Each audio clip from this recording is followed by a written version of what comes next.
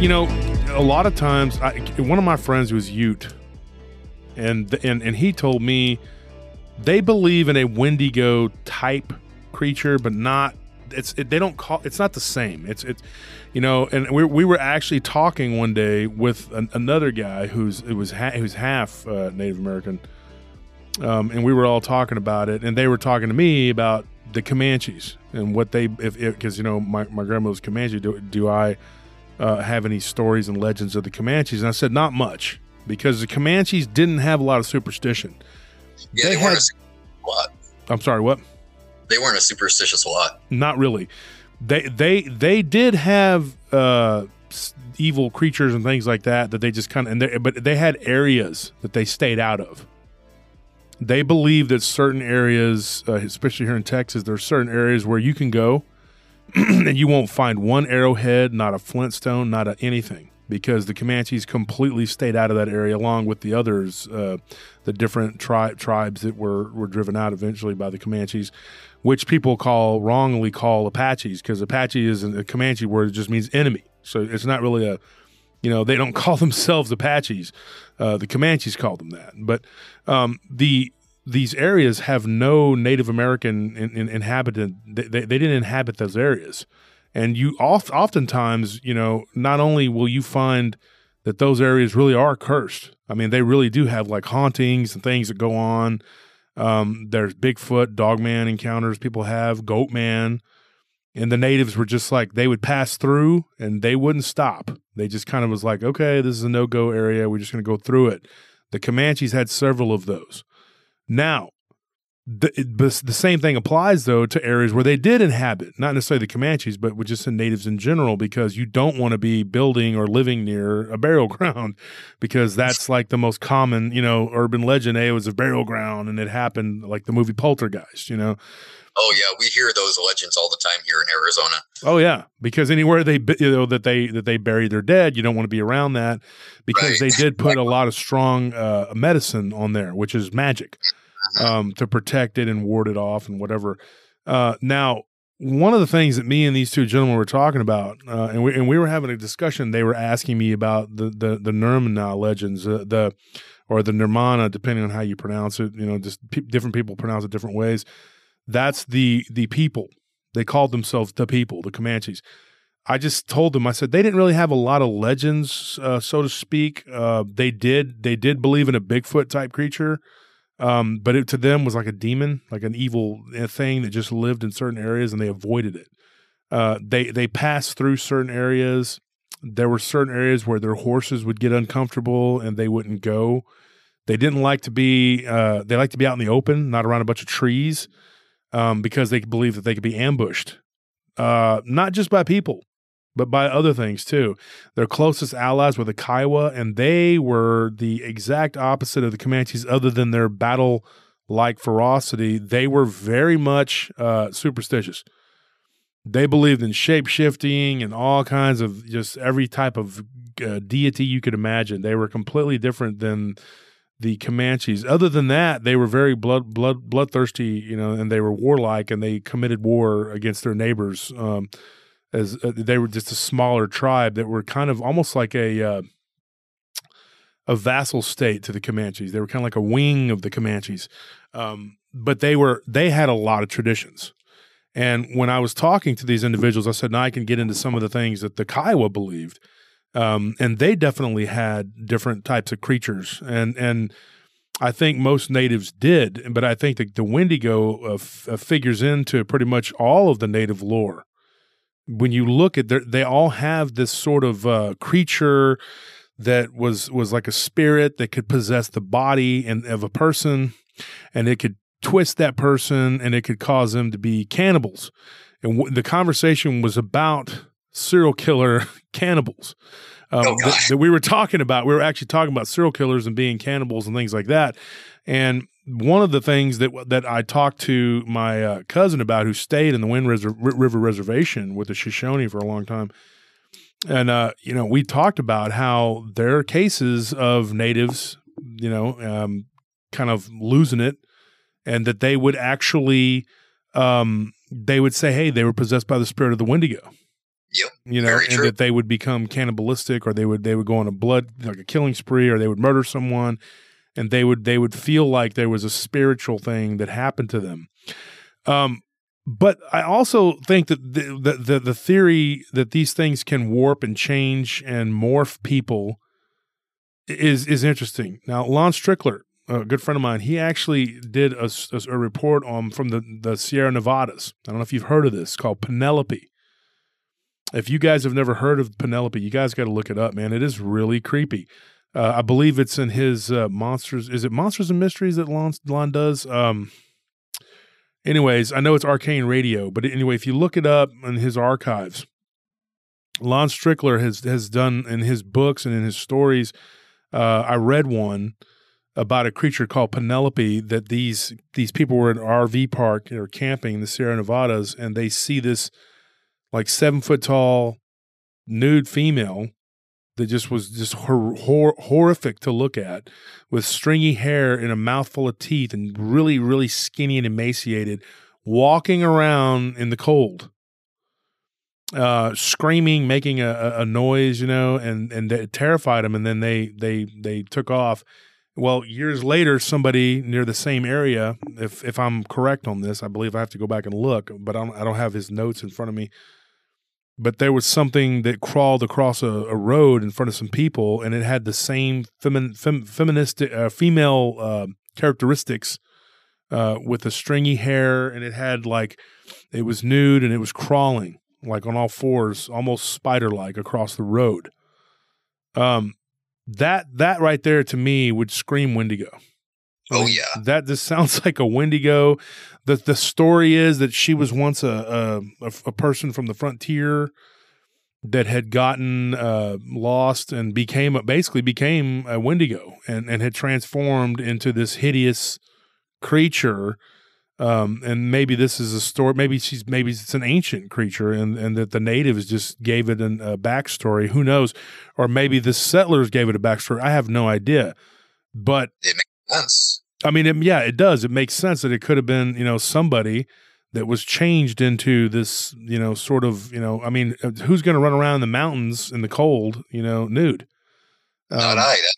Yeah, exactly. So, I mean, there's this story and this creature, and so the park rangers told it was a father and a son in the RV. They told him, yeah, we've been getting reports of this for decades, and people see it, and people do go missing. And they told them, that you're lucky you didn't go out, because there have been reports of this thing, attacking people and doing different things. Even the height makes sense too. The 7 foot tall. I mean, even that makes sense with a Wendigo, because they say that people that get possessed by Wendigo, they actually grow in height and they become emaciated. Their limbs become elongated, and of course, the legend is that their heart becomes ice. That is what they say. Yeah, that's why they use beef tallow to thaw out the heart of ice. Yeah. Do you guys have do you have a story to tell, Ryan or Ashley, or do you want me to go on to another story? You go. I've got two of them, so I'll share them real quick. They're pretty quick. No. Don't move quickly on my behalf. Take your time. Well, thank you. Okay. So this one I've got ended up coming across while I was researching actually the Beast of Butter Street. That's the Dog Man in Germantown, Ohio. And this area that they say that this Dog Man's in, I'm very familiar with, because it was a stomping ground for me as a kid. I've been there a lot. We used to go down because it was spooky and it was a scary area. Not because I had heard that there was a Dog Man there, but because there was this road that was allegedly super haunted. But anyway, so I've been kind of, now the research has kind of gotten into concentrated areas of high strangeness, right? And this is definitely one of them. And, what I came across was that there was an alleged Wendigo sighting in this area. And again, this is Ohio, which, I mean, it could fit the bill. So there's a rumor that there's a Wendigo because of the Travel Channel documentary on Helltown, but that was not actually a documentary. It was a mockumentary. None of that was real. Yeah. But, this one, again, was just somebody kind of out of the void. And now, it becomes one of those things. It's like, well, what did they see? We do have a lot of deer here. We've got not deer in Ohio, and especially in this type of area, that would make sense. Was it the stag-headed thing, or? But no, they actually described, a small grayish-colored humanoid that they saw kind of retreat back into the woods from the side of the road. So I thought that was interesting. But then this other one was relayed directly to me.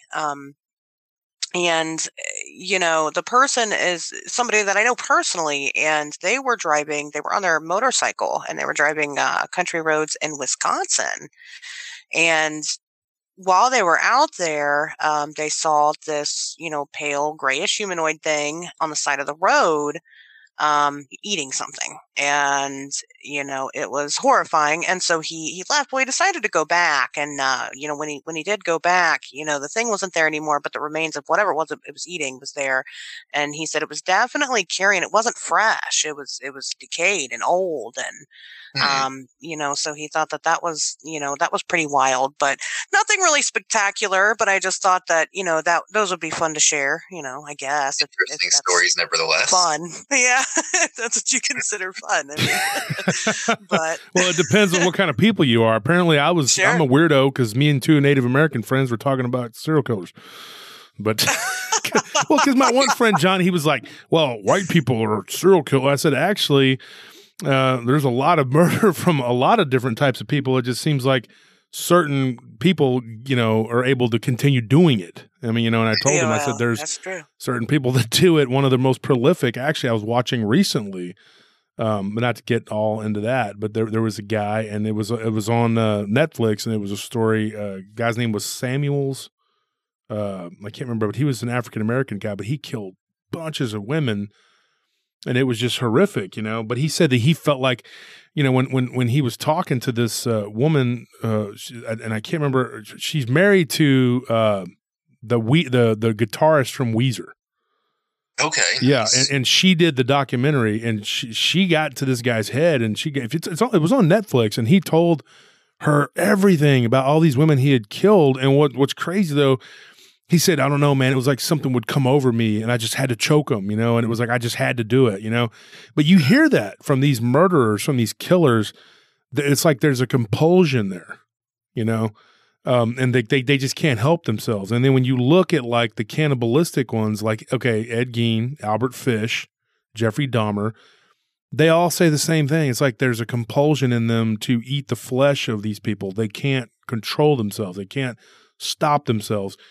And when I was actually talking about the Herb Baumeister case. It was back when I was doing the show with Anna Choate when she came on and when she did the investigation at Fox Hollow Farm. Now, as far as we know, he didn't eat people, but he killed a bunch of men over 50, they think. But it was weird. We were talking about it, and we kind of got off on a tangent, me and my friend, and then he called another guy that we knew from back in the day. And he got on there, and he's actually Chippewa. And we started talking about the legends and things like that. And the one friend who's Chippewa, he actually told me, he said, dude, it sounds like these people were possessed by the Wendigo. And I thought that was interesting that even the Chippewa have stories. Now, they have another name. I don't know exactly, but they started talking, and we all just kind of started talking about it, and then the name Wendilushi came up. It's derived from combining the two words of Wendigo and Skinwalker. You see, there you go. And see, now there's the Skinwalker connection too. I got one for you. And then Ashley, I don't know if you've heard this one. I know Ryan has. Ryan's probably going like, I've heard all these. This is, but Ashley probably hasn't heard it. And the people at home, I'm sure you've heard it because I've talked about it on the show. But my friend Arash, there's an area in Austin which I'm thoroughly convinced had some type of entity or creature that lived in the woods there off of William Cannon. It's a road. I used to live on that road. And there was a lot of weird stuff that went on there. And for those of you who are listeners of the show, you can go back and check the live streams, or you can go back and listen to the archives, whatever. But there was a lot of weird stuff that happened there. There was a girl that used to work for us. She was a bartender, and her friend came in, told us that she saw something that looked almost like the Wolfman from the movie with Benicio del Toro, but that she could have sworn it had like little horns on it. And that same area I had a guy who said, "Hey, I know you're from Austin." He sent me a message on Messenger, and he said back in the 70s, I used to go hunting there in that area because it was back in those days. It wasn't even part of Austin yet. It was like the outskirts. You were people would buy 4 or 5 acre plots, and it was kind of like living out in the country basically. Even though it was it was just on the outskirts of what was technically Austin, but it really wasn't. And it was very thick woods. Now, when I lived there in the 90s up into the mid 2000s, it was just very thick woods. And so there was a lot of sightings of these creatures. And my friend Arash ran a bar. He was coming home on a street near Ditmar, called Ditmar, near his house, and which was only maybe, I think, 1.5 miles from where I lived. And he saw what looked like a half man, he couldn't tell if it was like a skinwalker or what it was. But he said it looked like it was eating another person. And he was like, I don't know what that is, and then of course, you tell the police and they're like, okay, yeah, we'll get right on it. They don't, there was a lot of weird stuff that went on in that area. They were finding dead hogs that had been ripped up. They'd found dead deer, and they were even in my neighborhood. And my brother, actually, I said this on the show the other day, he kind of got me looked at because he said, yeah, my brother Wolf. And they're like, oh, he calls himself Wolf, huh? And there's animals being killed, So they started kind of they questioned me, and I was like, hey, man, I'm a normal guy. And I've been called that for a long time. I don't know anything about these animals being, well, the game warden that got involved, he was like, nah, it wasn't a person killing them with a knife. This was an animal, and it was a predator, and it was a lone predator. And they did believe that it was canine in origin, possibly, more than likely, because of the tracks. And that was a weird thing that happened in my neighborhood. And so I kind of didn't appreciate D saying all that, because I was like, dude, you made it, you made these cops, this guy calls himself Wolf, huh? Maybe he's, out here killing deer, out of season or something, but they were eating them raw too, so that's not something I'd be doing. I mean, I'd at least salt and pepper them a little bit,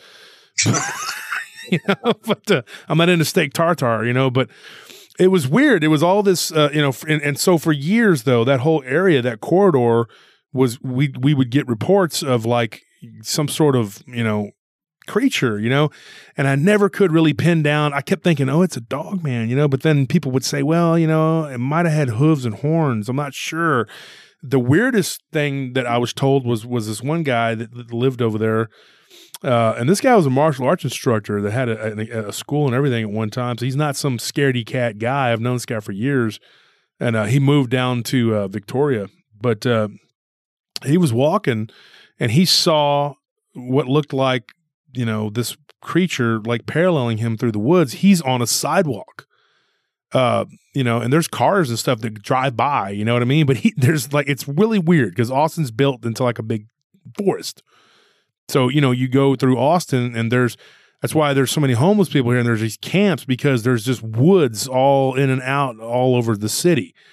Even to this day, with all the development and everything else, there's still a lot of woods in the city.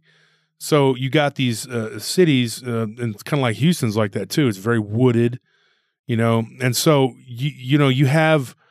he's walking along and he sees this thing kind of paralleling him through the woods, and he couldn't get a good look at it. And he could have swore it had a wolf-like head, but that it had horns. And so, he always said that. He goes, dude, I would swear it was a werewolf, but I could have swore I saw horns on this thing. And so there's this whole corridor there that has a lot of activity of cryptid. I don't know if you want to call it cryptid. I don't know what it is. I don't know if it's a goat man, a wolf man, or something in between. But I also have heard at least 2 reports of people seeing like a pale humanoidal type creature run across the road. Now, one of those happened on Ditmar, that road, but it was further to the west from where Arash had his encounter. And this thing crawled across the road looking like a pale humanoid type creature.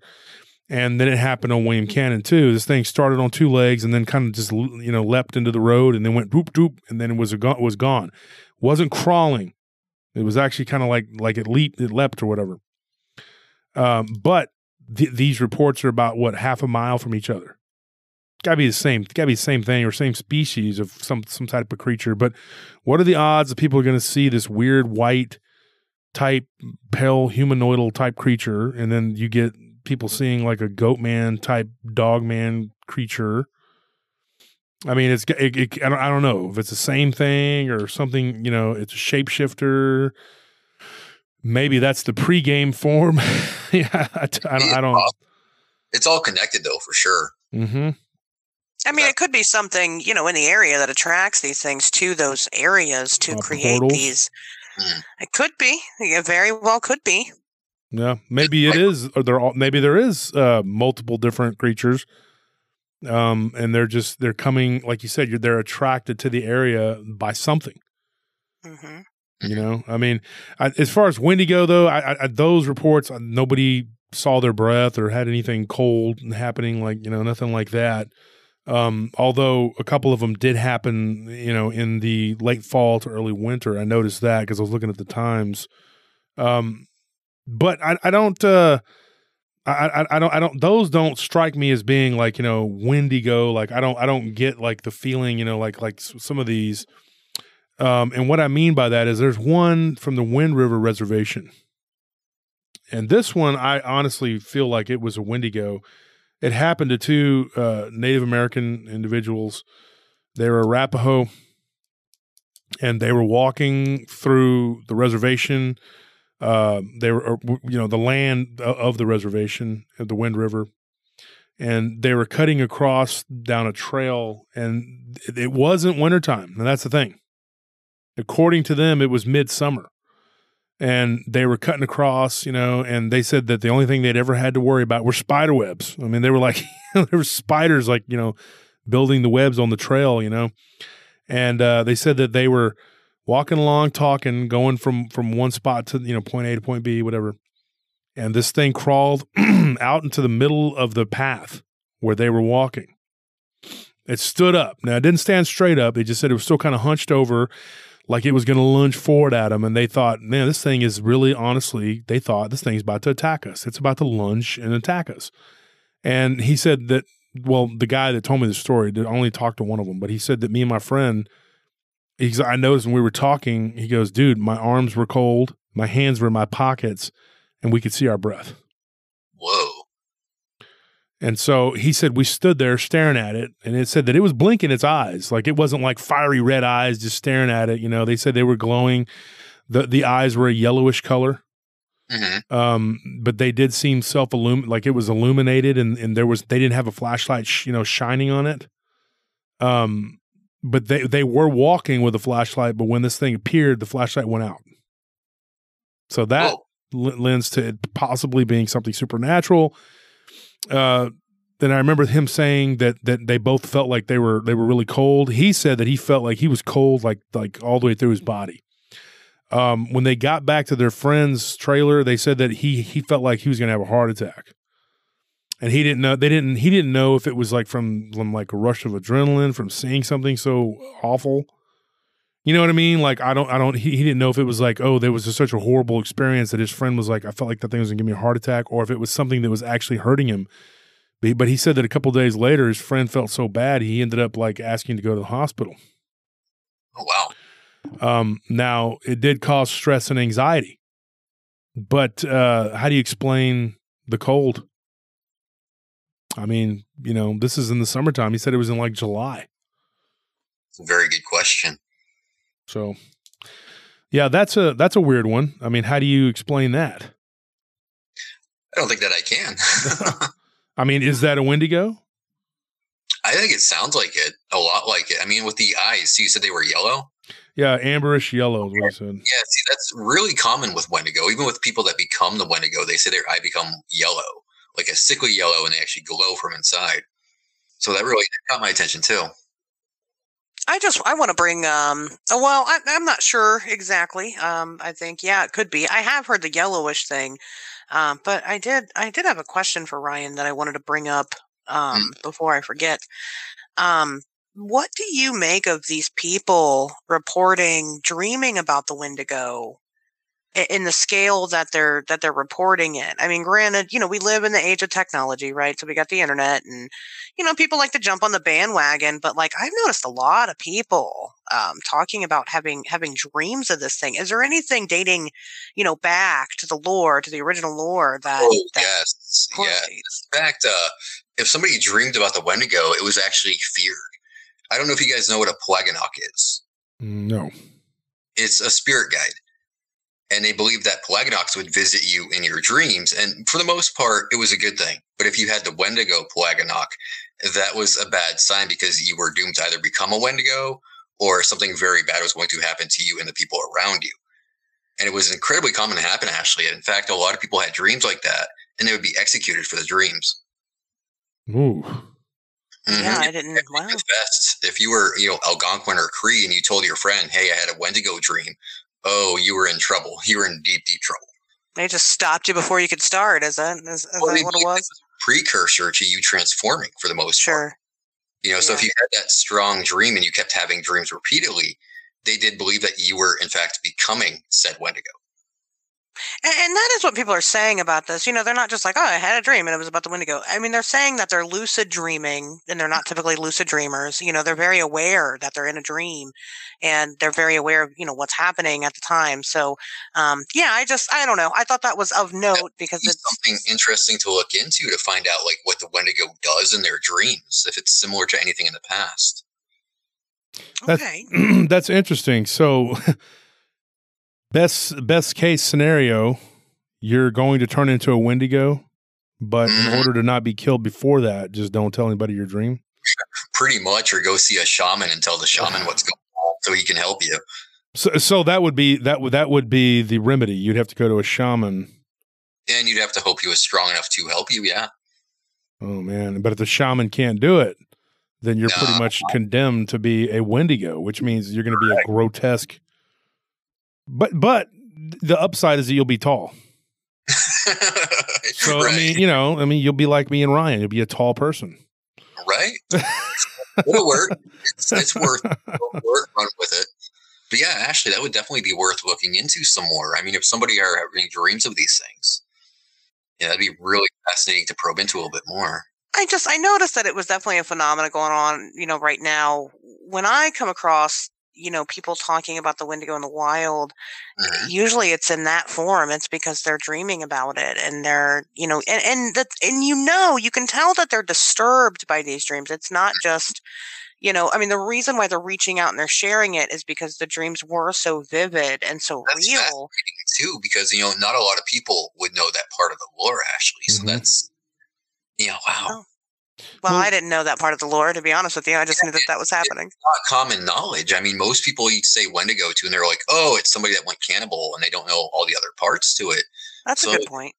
Yeah, so like I said, they didn't know to eat the other parts. No, what's interesting, though? The guy, one of the guys that I had talked to, I didn't talk to both of them. I just talked to the one guy, and he told me about his friend. But he said that his friend did have nightmares afterwards. Now it didn't predate that, though. I mean, as far as I know, I guess I could do more research on that and find out. Maybe bring that up one day on the live stream. I'll give you an update on the live stream if he tells me. He listens to the show, so I'll talk to him. I can ask him and say, hey, did he have dreams prior to that? Because he said that they both had like a nightmare, but I chalk that up to like any sort of encounter with something. You're going to have nightmares about it. But I mean, what Ashley was what you're referring to, I believe, is that these dreams predated their encounter with the Wendigo, right? Is that what you're saying? I mean, as far as what I've been reading, I mean, these people haven't encountered a Wendigo in real life, but they're just having, before, just having dreams about it, yeah. Just having very vivid dreams. Even that in itself, though, that's really fascinating to me because that's not a commonly known part of the lore. That is interesting then, if people are talking about it in such a large scale. I mean, like I said, I come across these a lot. Like I said, normally it's one of two things when I come across the Wendigo, kind of out on social media or whatever. The first one is art, right? People sharing their Wendigo art. It's always the stag-headed thing. Now, granted, it looks really cool. But the second one is dreams about the Wendigo. And so I don't know. I thought I'd ask you and see if there was anything to that, and apparently there is. And I mean, there's a lot to it. We'll talk more about it off the air, Ashley. But there's a lot. I think that with the minimal amount of evidence we've managed to get together so far on the show, we can make 2 hard and fast rules. One is if you call it a rake, you're a loser. And the other one is if you're dreaming about it, you're done. You're gonna die. Sorry. Game over, man. Game over. That's it. All right, calm down, Hudson. we can, and then maybe a third rule too. I mean, like if you are dreaming about it, then you need to go talk to a shaman. If not, then someone needs to kill you. Yep, pretty much. It was pretty horrible. Yeah. We'll have a tent ceremony for anybody dreaming about it. So, Ashley, when you talk about these people dreaming about the Wendigos, when they're dreaming, are they describing a pale crawler, humanoidal type thing? Yeah. Yeah, they are. Sharp teeth. I mean, some of them are, mentioning the stag-headed thing. I'm not gonna say that, full transparency here. I'm not gonna say that some of them aren't, but when the ones that I've been coming across are accurate, and I've come across ones that aren't necessarily, they're not saying the Wendigo, but they are mentioning, pale humanoids with these features that are very, demonic and scary, and the big teeth, the scary eye, the eyes, that's, something that attracts me. I'm attracted to eyes. And, so it is interesting because even though I guess they don't necessarily call it the Wendigo, but some people will chime in because, like I said, usually it's on social media and they'll be like, oh, I think that's a Wendigo. Oh, I think that's an alien. Oh, I think that's and whatever.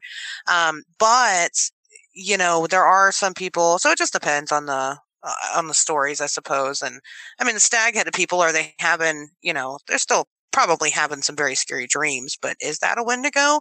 I mean, would the Wendigo know that now our common representation of it is the stag-headed creature?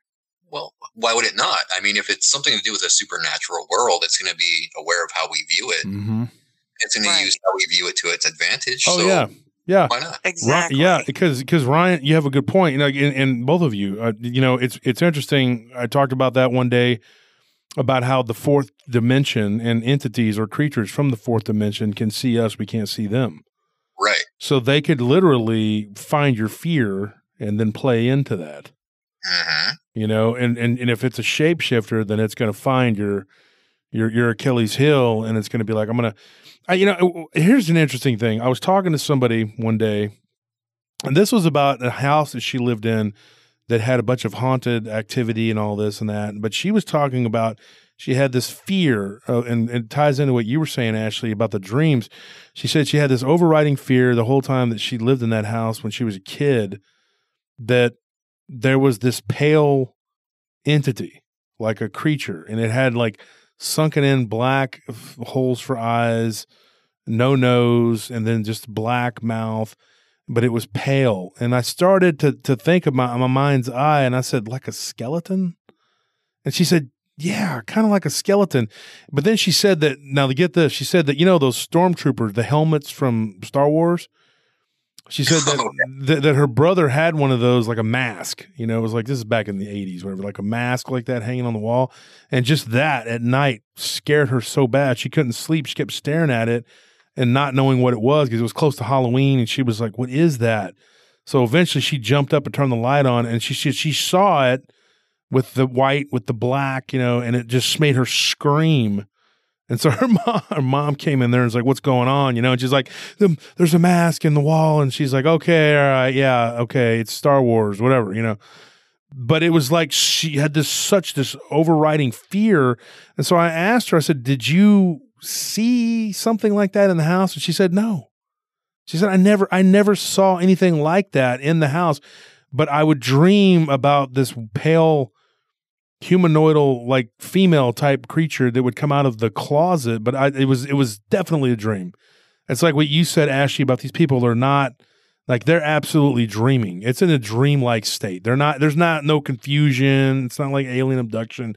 She was like, no, it was like, I just had a couple dreams about this, whatever, but they were weird, dreams. It was absolutely a dream. She thought it was. She felt like it was a dream. She was in that conscious state of dream-like whatever. But she said, as far as like seeing something like that, she never did. She said that her and her brother and her other sister, they would see something in the corner of their eyes. You know what I mean? The parents weren't seeing it, so they weren't really believing them. But she was just like taken back by this fear of this pale thing. And then she said years later, when they got together at like Thanksgiving or something, they were all talking about it. And she said that it came up. They were like, yeah, me too. I was afraid of that too. Well, while she was telling me this, I started thinking about it, and I said, that is a very scary thing, to me too, because I've thought about that before, but I hadn't really thought about it until we were talking about it. But it did kind of click in my head that maybe that's a universal fear or something of this pale, death-like skeletal type creature. You know what I mean? That represents like death, Well, speaking of that, I wanted to bring up one other creature before I forget. What about particularly for Ryan, what about ghouls? Where do they fit into this? They don't. Anyway, let's move on. Look, like I was saying, no, I'm just kidding. Yeah, you're right. The ghoul. There you go, right there. I think you just hit the nail on the head. The ghoul. That's an Arabic, Well, yeah, the Guela, Nazguela, Naguela, all that. It's all, and then of course there's the wolf that actually kills and eats it. So if you read Legends of the Fire Spirits, it's a book. I've talked about it before. They talk about those because the stories of the demons in Islam, they predate Islam, and they go from those different regions. Yeah, and they were ghouls. The ghouls they would haunt the cemeteries, of course, and eat the dead and do different things that were pretty gnarly, but they were cannibals. And these ghouls and a lot, and then in some of the cultures they were females, strictly females, but then in other cultures they were, both male and female and whatever, or they didn't have gender, they were just there, but they were like these humanoidal type creatures. Because one of the things I've noticed about in these stories, and I got enough to do another show about these pale humanoids. There's so many of them. Like, I mean, you get so many of these stories. There's got to be something going on to this. I almost feel like we're being invaded, and I'm not joking, and I'm not trying to cause panic here. This isn't War of the Worlds. I'm just saying that there's something to this because you're getting so many reports, and I'm talking to other podcasters and authors and people, and they're getting reports of these creatures. More prevalent. It's more and more prevalent. I don't know if they're coming into our world or the veil is thinning, as they say. I don't know what it is. There's all these different theories. But I think that you hit the nail on the head, Ashley, when you said the ghoul, because, that is what these things look like. And they do, the stories and the legends from the ancient times all the way up till now is that they eat people and that they eat the dead, and then of course, what's even weirder is that, and I'm not saying the dog man is some kind of hero because it's pretty gnarly in its own right, but it actually will kill and eat these things because there is a wolf. And in some of the legends, like the Kurdish Yazidi legends, and I can tell you right now, when it comes to cultural whatever, I've studied this, I'm pretty well versed in this. That they believe that this wolf isn't like a normal wolf. It's the wolf that walks like a man. Now, that is a weird thing, and it goes from region to region. Some of them say that it's a fire spirit that can become a wolf, but then it also can walk like a man. Well, and the two stories that I shared earlier, the side of the road stories, both happened and dog man populated areas. Yeah. One was Wisconsin, the one was Germantown, Ohio. So I mean, I'm just saying. Connection there. Yeah, and then the story that I got that was it was right outside. It's a little bitty town called Joppa. I don't even know if it's on the map, but it's here in Central Texas in the really really rocky hill country, really rough terrain, and there was a deer lease out there, that bordered on my dad's side of the family. They had some family that lived out there, and they had a deer lease. And there was a dogman encounter by a good friend of mine. His stepbrother went out there and he saw the rake with his friend. Dang near the same. I mean, these deer stands were probably a mile apart. Maybe not even a mile. I'd say about 3/4 of a mile apart from one another. So you get these rake type, whatever you want to call them, pale humanoid crawler type creature stories in Dogman territory. And now me and Ryan, Ryan, we've talked about this and we even joked about it, like how that's a heck of a way to make a living. Because you're out there hunting, and you're. But if you look at it though, and from an animal, and I'm not saying they're animals. What I'm saying though, because they're very much not animals, but leopards, they hunt and live in hyena and lion infested areas, but they live up in trees. You hear a lot about these pale humanoidal things floating in the water. I got one upstate New York that was where it was floating. And then you get them like up in trees. Maybe they climb up into these smaller, thinner trees because they know that Dogman and Bigfoot can't climb up into those trees. So maybe when the Dogman and Bigfoot, if they wanted to go after them, they would have to break the tree down. Then these things could just leap from tree to tree, almost like a primate. I've gotten a story like when I do the pale humanoidal crawler episode, which Ryan, you had actually suggested we do first, but then I thought, it's all relative, you know what I mean? But I'm going to do a show about that. But there have been reports of these things jumping from treetop to treetop, and even having like a weird looking small tail, but still having a lot of the same features of the pale humanoidal critter. But you wonder, like the encounters that people have with this pale humanoid when they have the cold. That's got to be, I mean, to me. And now we've talked about two of them where the people felt the cold. I got another one, and I'm going to ask you this one. Let me tell you this one. Now, the one in the Wind River, it basically just hopped back into the woods and it was gone. And then they stood there for a long time before they actually walked, because they were like, is this thing going to ambush us? It wasn't very big. I mean, it wasn't large, and it wasn't standing all the way upright. It was about 6 foot hunched over. So, standing upright, it probably would have been, 7 foot tall, but I can't say 100%, and neither could they or the person that I talked to. But one of the things that stood out to me was that it was emaciated looking. Mm-hmm. Common trait. Yeah. Now, I told you about the one in Maine, or the one in Maine and Maine/Canada, and I told you about my friend Arash, and then we talked about. Did we talk about the South Dakota one? Nope, not yet. Yeah, I don't think we've gotten to that one. So look, let's go to that one. And I got one from Montana. Now the one from South, and the one from Montana is very short. It's not a very long, drawn out anything. It's just a. The one from South Dakota was interesting. These guys, they were hunting, and it was cold already. But they see over this plain, like this thing just kind of, and they had gone out, and they were miles from town, and they had gone out and they were hunting. And this thing came just up over a hill, and it was just like swaying side to side.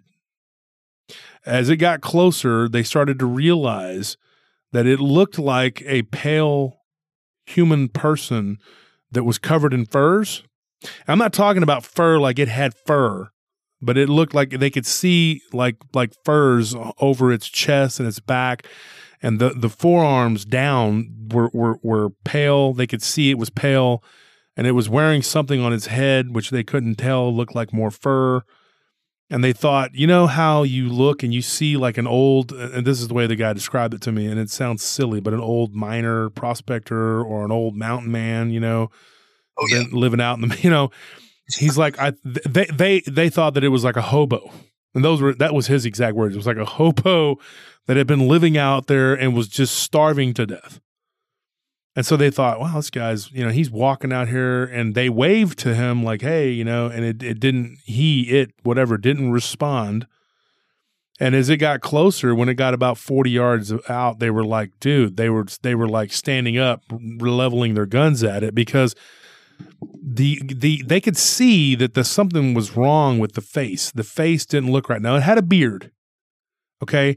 It very much looked like at one time it may have been a man. Let me see what some of my notes here. Okay, it waddled from side to side with a weird gait. Okay, the legs were completely covered by furs, like some type of furs, animal furs, but they could see the feet sticking out of what looked like moccasin type shoes, and they were like toes, like bones. Whoa! And the hands, one in particular, looked like it was skeletal. Oof. So this thing looked like a skeleton man that was like almost like mummified man. And that's my words, not theirs, but I say mummified because that's the way that they described it. And that it was waddling side to side coming toward them. And they were just like, what the heck is this? So they went back about 20, 30 yards and got on the ATVs and left. They didn't want to shoot it because they thought this could be a person. But this is an emaciated person, and another thing they said that it looked like it was covered in like shards of ice, like little pieces of like it was frozen or something, like it had been in the frozen food section. Wow! So what a horrifying story! Yeah, wow. Yeah, exactly. And Ryan, that's why I kept telling you we got to do this because I've got to get this story out. That's you know how tempted I was to tell this one on Halloween. I was like actually, I told you, I was like, I've got some stuff to talk about. Sure. And Ryan and Ashley was like, we have got to get Ryan to, to get this done, But that one I wanted to tell on Halloween, and we decided, no, let's wait. We'll save it for when we talk about this. That screams Wendigo to me. And I don't know that is what that is. But if you had to, and I'll give you my take on it real quick, but if you had to put your finger on it and say, this is what that is, some guy, was out there, a buffalo hunter maybe, from the 1800s, maybe he got turned into one. Now he's just wandering around out there. I mean, for some reason, I can't tell you exactly why, just intuitively, when I hear you tell that story, and again, I don't have anything to compare it to. The first thing I think of is the Fae, and I don't know why I'm getting that. But Ryan, what do you think? I'm gonna have to agree with you on this one, Josh. That does sound a whole lot like a Wendigo. I mean, with the ice shards and everything, it's terrifying, though. I mean, even if he was dead, though, there's a strong connection to the Wendigo and the dead. I mean, look at Pet Cemetery. That was the power that was bringing. Oh yeah, the Micmac tribes. It was the Wendigo's power that was bringing the dead back. That's right. Yeah, I didn't think about that. Yeah. So go back to what you said, Ashley. You said the Fae, the fairies, the fairies. Why? Why? Like I don't know. To me, it just seems like a type of Fae. I guess because it's wearing clothes and everything, and then like it's got a beard and things like that. It just doesn't. For me, it doesn't like scream Wendigo, but it. Whatever it is, I don't want that guy near my house. Dude. Yeah, I would agree. I tend to agree. I wouldn't want that thing anywhere near me. That's why they got in the ATVs and took off. Here's a weird thing, and I was going to actually talk about this at Christmas time, and I'll probably revisit this. But the legend of Santa Claus, and everybody's going like, "What does this have to do with anything?" Well, hear me out. There's even a story. He's a what is he? A ripe, jolly old elf? Isn't that what they say? Mm-hmm. Isn't that how they say it? I think does they say? I don't know if they use the word ripe or something. I don't know if that's correct, but is that what they say? Like he's a jolly old elf. They said, right? Yeah. And in some pictures, he's depicted with kind of pointy looking ears, and so I started thinking. He's either a human who's captured a lot of fairy elf type people and he's running a sweatshop and he's not a good guy, he's using slave labor, or they're just happy to help and he's like the big fat head elf guy that's doing it. But either way, he's not a normal guy. And they say he's like, like he's an elf and he has these magical powers and he brings gifts and toys, and the fairy are said to do that. Like if they like you, they'll leave you gifts. I got a friend this couple of mine, friends of mine, they've said that they had built, what they believe was their fairy mound in the UK. And they did all the proper things they were supposed to do, and now every now and then they'll get like small little gifts, like really smooth rocks and crystals and stuff that are being left on their back doorstep. You know, and I'm not trying to we're not going to get into that whole whatever, but you know, that's a good part of it. Whatever, that's like a good part. Santa Claus, he wore clothes. You know, oh he's yeah, supposed to be an Fae elf. aren't typically terrifying. I mean, there are bad Fae, but you know, that I don't want to give them a bad name because I want them to like me. So. Yeah, you don't want the trick or treat is like you don't want the trick, you want the treat. Right, exactly. Yeah, let's leave the trick out. Like what I'm saying is, though, there's a lot of stories about them not being good, like the Sealy Court, you know, the Unsealy, you know. I don't want to get into the whole whatever, but they do some dark things, and they're not necessarily good or bad. They're just kind of there, but it depends on you. I mean, you know look at what I mean? changelings. Those things are, I mean, they, you know, steal the soul Children. of a child and take its place. Right, exactly. Mm-hmm. So, I mean, they're not good, you know, so they're out there. I don't know why. I'm not sure why that's what I just envisioned. Like I said, I think it's because it seemed so human. You know, because I don't know. I never think about Wendigo donning clothes, you know, but that's a good point. I guess if it was, you know, a person turned Wendigo, then okay, that would make sense, I guess. And that's just what he was wearing, you know, when it happened. So yeah, and I can see that. If he did turn, well, you know, that would make sense. And that goes back to what Ryan has said about it all along, that they take human people and convert them into, you know, whatever. And this thing could have been and I made the joke that he looked like he came out of the frozen food section. Well, you know, but I mean, that makes sense. He's covered in like a frost, you know. I mean, it wasn't like snowing at the time. It was cold. It was late fall or whatever, you know, but, you know, what was it? I mean, you know, the two hunters didn't look anything like that thing. They just said, I know what you look like. I look like, we look like, you know, that doesn't look like us. But the clothing and everything kind of says, hey, maybe this was a guy maybe it's a spirit, you know, maybe it got lost out there on the plains. It's wandering around out there. I don't know. I mean, you know, you could say it's a ghost. You could say it's a zombie. You could say it's a crawler with clothes. You could say it's a Wendigo. I have no idea. That is, to me, the $1 million question is, what, you know, are these things, and are these all just if you lump them all together, are they all Wendigo? Whereas Ryan, you're saying no. There's something that's very specific. That's a Wendigo. And then, of course, Ashley brought up the Kushtaka, and you're saying, well, no, that's not a Wendigo. But then when you read about it, it has a lot of the same characteristics, and it has a lot of the same, you know, like fire, you know, and all these other things that you can use to defeat it or whatever.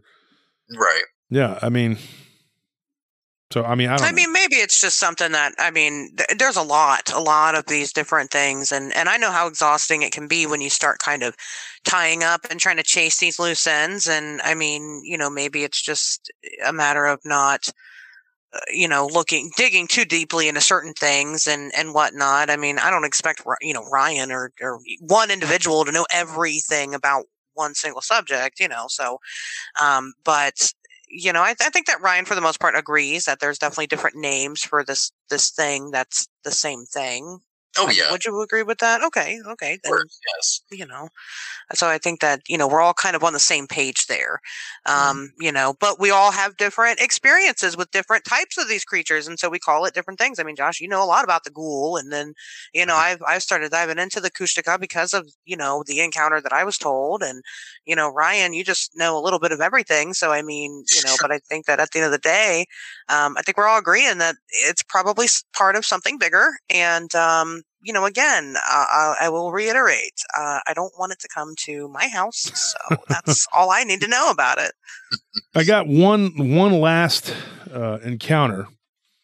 This happened in far western Montana, near the border with Idaho. And he was driving around to pick up his friend, if I remember correctly. It says, yeah, it was dusk. And he had kept hearing a noise, like a whistling, howling noise. And he said that it kept making him, like, every time it would happen, he said he'd feel like a jolt of cold go through his body. And like he thought that it was the wind. And then at one point he was sitting there and he goes, dude, I'm not, this isn't the wind. The wind's not blowing on me. It's just the sound. Whenever I hear this whistling, guttural, echoing sound, and then he goes, I get the sensation that the wind is blowing on me. But when he stopped and he started paying attention, he goes, it's not the wind. So eventually he got up and he took off and he went to go pick up his friend who wasn't but a couple miles down the road. And he said that as he was driving out, this thing darted out in front of his vehicle, standing straight up. But he said it ran super fast. Like if you took like a video and you fast forwarded it, you know, and he goes, you know, and I said, now let me tell you something. I said, I have, you know, Roku, have DVR, I have all that, you know, and usually it's 1, 2, 3, 4. You know, if it was from a scale from 1 to 4, he goes, it would be like a 4. He's like, I just saw a pale white and black blur just go whoosh, across in front of my truck. He goes, and then I look to my right and I see like brush and stuff moving, but I don't see anything. I just see the brush and stuff moving. And now he said when he picked up his friend gave him a really weird story that he saw this weird thing. The grass was kind of tall in one spot, and he said he saw it kind of pop like a head, but he thought it almost resembled a human skull. And then it went back down, and then he saw the grass moving, like whatever it was crawling through the grass really fast, and then that was it. And he thought, did I just see that? So when they compared notes, they were both freaked out. But, I mean, that's it. Wow. You know what got me about that one is the way that you were talking about the howling, the noise that you heard. Uh-huh. Yeah, the high-pitched thing, they actually say in the lore for the Wendigo that the call of the Wendigo is enough to chill you to the bone, that it uses that call to actually paralyze its victim. So that caught my attention like that right away. So maybe it was trying to paralyze something else because it didn't seem to paralyze him. Like it didn't. Right. Yeah, maybe he was hearing it. Mm-hmm. Maybe it was using it on animals. Yeah. I mean, I don't know. I'm just speculating here, and maybe that he just managed to hear it, and maybe he was far enough away that all he felt was like a cold chill. Mm-hmm. Mm-hmm. Makes sense. And, you know, so that's all the stories I got that you know, there's a ton of other like pale humanoidal whatever, but those are the ones that stuck out. I poured over my notes and I thought I got to find those particular stories because those are the ones that you can kind of say, maybe that's what this is. You know what I mean? I think a lot of times too, when people get stories, man, and I got one of these from an avid listener who told me, hey, I got a story, you know, and this person, and when we had talked about doing the Wendigo episode, they were like, hey, what do you think this is? And I said, that's absolutely possible. You know, that's a story that needs to be told on there. You know, there's stories similar to that. It's the same thing, the pale humanoid, whatever, but you don't have the sound. You don't have the cold aspect. So are those not Wendigo? That's a good question. Very good question. I mean, it could be, you know, a form of them or just the Ashmen that we were talking about too. Tell me a little more about that. Oh, well, I mean, when it comes to those guys, what I think of is the monsters from The Descent. I don't know about you, Ashley. What do you picture when you see those guys? I mean, pretty much the same thing, but I think of the monsters from The Descent when I think of the Wendigo personally. Oh, okay. Well, you know, when I think of the Ashmen, that's what I think of. And I think of these things that are running around the forest, you know, that people are running into. And it just really acts incredibly awkward when I see them. You know, they're not polite. They're not friendly. They're just kind of aggressive people that come at them. It's interesting. Native Americans spoke of them too. And it's something I'm going to be looking more into. They spoke of the Ashmen? Yeah. Which is distinctly different from Wendigo, or they spoke of them as they were the Wendigo? They kind of clumped them together. Yeah, which is actually what I would have done too. I mean, if I was living back then and I didn't know about cryptozoology or anything like that, they'd be all get lumped together. So. And what about this movie, The Descent? Should I go check that out? Because I don't think I've seen it. The first one, sure. The second one, no. There's already like part 2. I haven't even seen part 1. What's it about? It's about this group that goes into this cave to go splunking. And, well, when they go into this cave, there's some beings that live in there that don't take too kindly to them being there. And all kinds of murder happens. Well, and these things are kind of more similar to, if you want to compare it to something that maybe, you're familiar with, they're more like, because they're just like cave dwelling monsters. So it's, like goblins or, it's an interesting Tommy knockers, would be another comparison. But I don't know. I mean, if you like that kind of thing, watch it. Yeah, the movie's interesting. I mean, they do like 20 years old. I don't know. Watch it. I haven't seen it. I tell you, that's weird because like the goblins, when you say the name goblin, that's another thing. Yeah. I think it kind of conjures up, and this. There's all kinds of things. I mean, like some people talk about goblins as being green. Some of them talk about them as being like evil-looking elves, and some people talk about them as being cave-dwelling pale creatures. I mean, well, the things in this movie, Josh, I'll send you some pictures of these things from the movie. All right, I'll check it out. They're like, I don't know, they kind of remind me of bat people in a way because they use sonar to hunt. So I don't want to give too many details. Well, yeah, don't tell me too many details. I won't know. So in conclusion, I guess, I would say that the Wendigo is kind of a catch-all for a Native American legend-based boogeyman. Yes. But people see it, right? Mm-hmm. Just as people use goblin as kind of, or a troll as a catch-all, in particular in the UK and in the northern European countries, so you get this weird sort of goblin. It's some sort of, catch-all, because goblin can be as different as like a little green skinny guy to a big ugly pale humanoidal type creature. I mean, so you get, it's a catch-all. Yeah, it's a blanket term. Yeah. So in conclusion, is that what we're gonna kind of leave it at that for the folks at home listening? That's kind of what we think of as the Wendigo, or did you have more to add to that, Ryan? I'll leave it at that, but I will say if they have questions or they want to share their opinion, they can contact me anytime. As long as it's between the hours of 2 p.m. and 3 p.m. Pacific. Yeah, right. Because, I got Wendigo things to do after that. 23 hours of his day are dedicated toward the research and study of said creatures. And then that hour, he will answer your questions. With commercial breaks, it will come out to about 27 minutes of question that he can time. Yes. So he's a very busy individual, as is Ashley, as am I. And I guess that's it. Do y'all guys have any closing statements you want to make? No, I just want to say it was a lot of fun. Yeah, it was good. I think I learned some things. I don't know. I think we learned a little bit. I think so. I think we educated one another. Yes. Ashley? Oh, I'm sorry. She's like, I'm already like preparing for my show. La La Land. She's over there like preparing for her next show already. Exactly. I'm like, what do I do? Yes, thank you for having me back. And it's a pleasure. I always like talking about the weird. So yeah. And your show is actually called On Wednesdays We Talk Weird. On Wednesdays We Talk Weird. That's her show, and you have a co-host. His name is Pat O'Sullivan. That's my co-host. Pat O'Sullivan.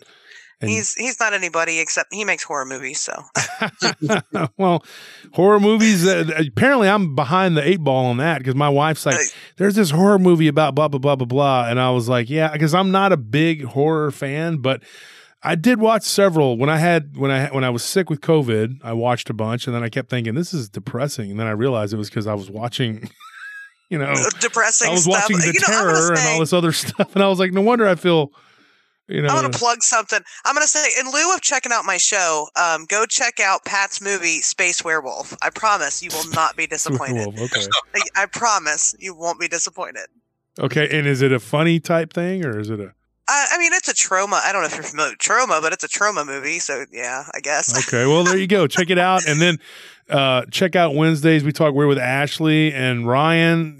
Join his group, Whisper to a Scream podcast with Ryan Tremblay. Ryan and me we've collaborated together. We did the Janot Squad, we did the Gugwee, we did Goatman Origins. We've done this one. We did one with Ken Gerhardt about prehistoric creatures.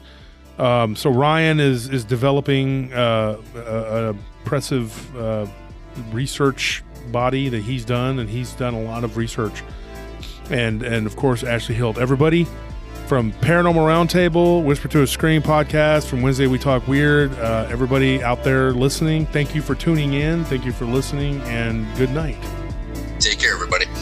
Don't let the Wendigos bite.